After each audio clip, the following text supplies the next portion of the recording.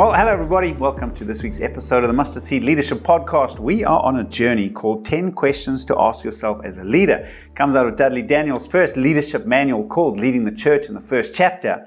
And we're up to question number 7. And the question is simply this: are you a carer or are you a shepherd?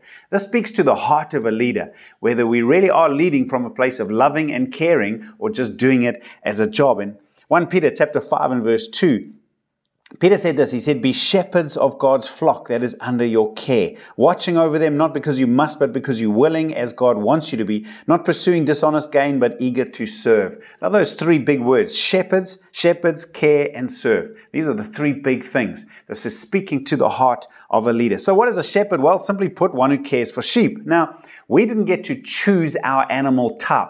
The Bible's quite clear. God looks at us as the sheep of His pasture, and we know that sheep need a shepherd.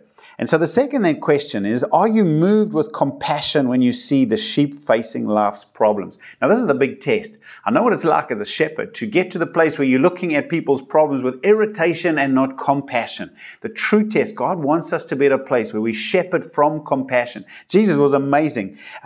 It says in Matthew chapter 9 verse 36, when He saw the crowds, He had compassion on them because they were harassed and helpless like sheep without a shepherd. And the true test of a shepherd's heart is, are you able to still keep looking at sheep and their problems and their needs with compassion rather than irritation? Does that mean, do you encourage them? Are you admonishing, praying for, visiting, rejoicing with, weeping over, and bearing the burden of the sheep?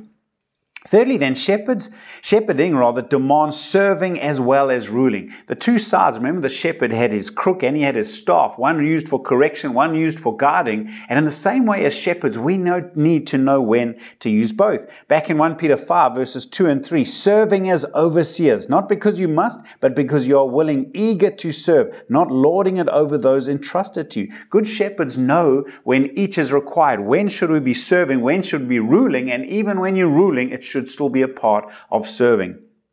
Fourthly, then, one of the key principles of leadership is a willingness to be a servant. This comes out so much in what it means to be a true shepherd. Sheep pick up in the heart of a true shepherd. A hireling is one who does something because they paid for it. A true shepherd is one who has a servant heart, who loves God and wants to serve God by serving His people. In 2 Corinthians 6 verses 3 and 4, Paul says, "We put no stumbling block in anyone's path so that our ministry will not be discredited. Rather, as servants of God, we commend ourselves in every way." I love the way Paul saw himself so clearly. I'm a servant of God. That's who I am. That's why I do what I do. Now remember, shepherding was not a glamorous task. In fact, it was seen, if we remember King David, he was the youngest child. He wasn't even considered a son when his father was asked to bring out his sons. He just neglected the youngest. And he was the shepherd. Shepherding wasn't a glamorous title. We like to call people pastor, shepherd, but actually, biblically, that wasn't a fancy title. It was seen as the lowest of the low, left for the servant or left for the youngest child. But David saw himself as a shepherd. Paul saw himself as a serving shepherd. Fifthly, then, we must always maintain a servant attitude even when our team is large and we are leading it. Now, this can be the danger sometimes. The thinking of the world would be the more you climb, remember that hierarchical type thinking. If you become more important, then surely you should serve less. Biblically, once again, it's completely the opposite. In fact, the more you want God to use you, the more influence you have, the greater your serving responsibilities become. Jesus was very clear about that in Matthew 23, 11 and 12. He said, "The greatest among you will be your servant, for those who exalt themselves will be humbled, and those who humble themselves will be exalted." In other words, we never outgrow serving. In fact, the more responsibility, the more influence, the more we should give ourselves towards serving the Lord, and we serve the Lord by serving His people. And then sixthly, all of us will be given opportunities by God which we can choose to avoid or to be trained by. This is critical. I was speaking to someone recently who felt such a calling to full-time Christian service and was agonizing through his job, waiting to be promoted in terms of the kingdom. And I just try to encourage him through my own testimony. That's not how it works. In fact, God is looking now. How are you handling your responsibilities in so-called secular employment, in the factory, wherever it might be? Because that is revealing your heart, and is it ready to be promoted into the future?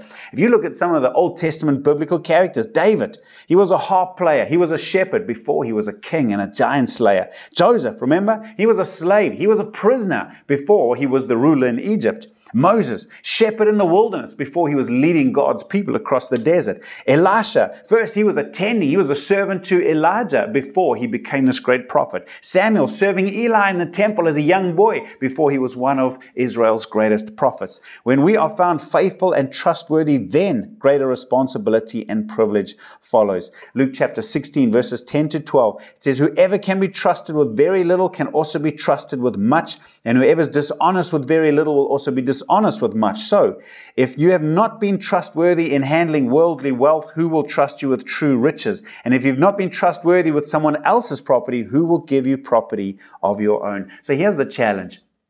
Are you really a carer? A carer, someone with a true shepherd heart who cares for God's people. Personally, I find it's sometimes easy to be consumed and distracted by the pressure of sermon preparation, or the busyness of church business can consume you and take all of your focus, and then the sheep become an irritation rather than the primary focus, the ones we should be loving and caring for. In John chapter 21, verse 16, remember the words that Jesus said to Peter once he disowned him, and now Jesus was calling Peter back into ministry. And in chapter 21, verse 16, again Jesus said, Simon, son of John, do you love me? And he answered, yes, Lord, you know that I love you. And so Jesus said, take care of my sheep. I believe one of the greatest expressions of our love for Jesus is loving his people, caring for his people, the ones that he has paid for. So let me leave you with a couple of questions just to ponder. Number one, take a moment and reflect. Does your life reflect the heart of a loving shepherd? When people see you, are they seeing a loving shepherd in you? Secondly, in what ways do you become distracted from caring for people?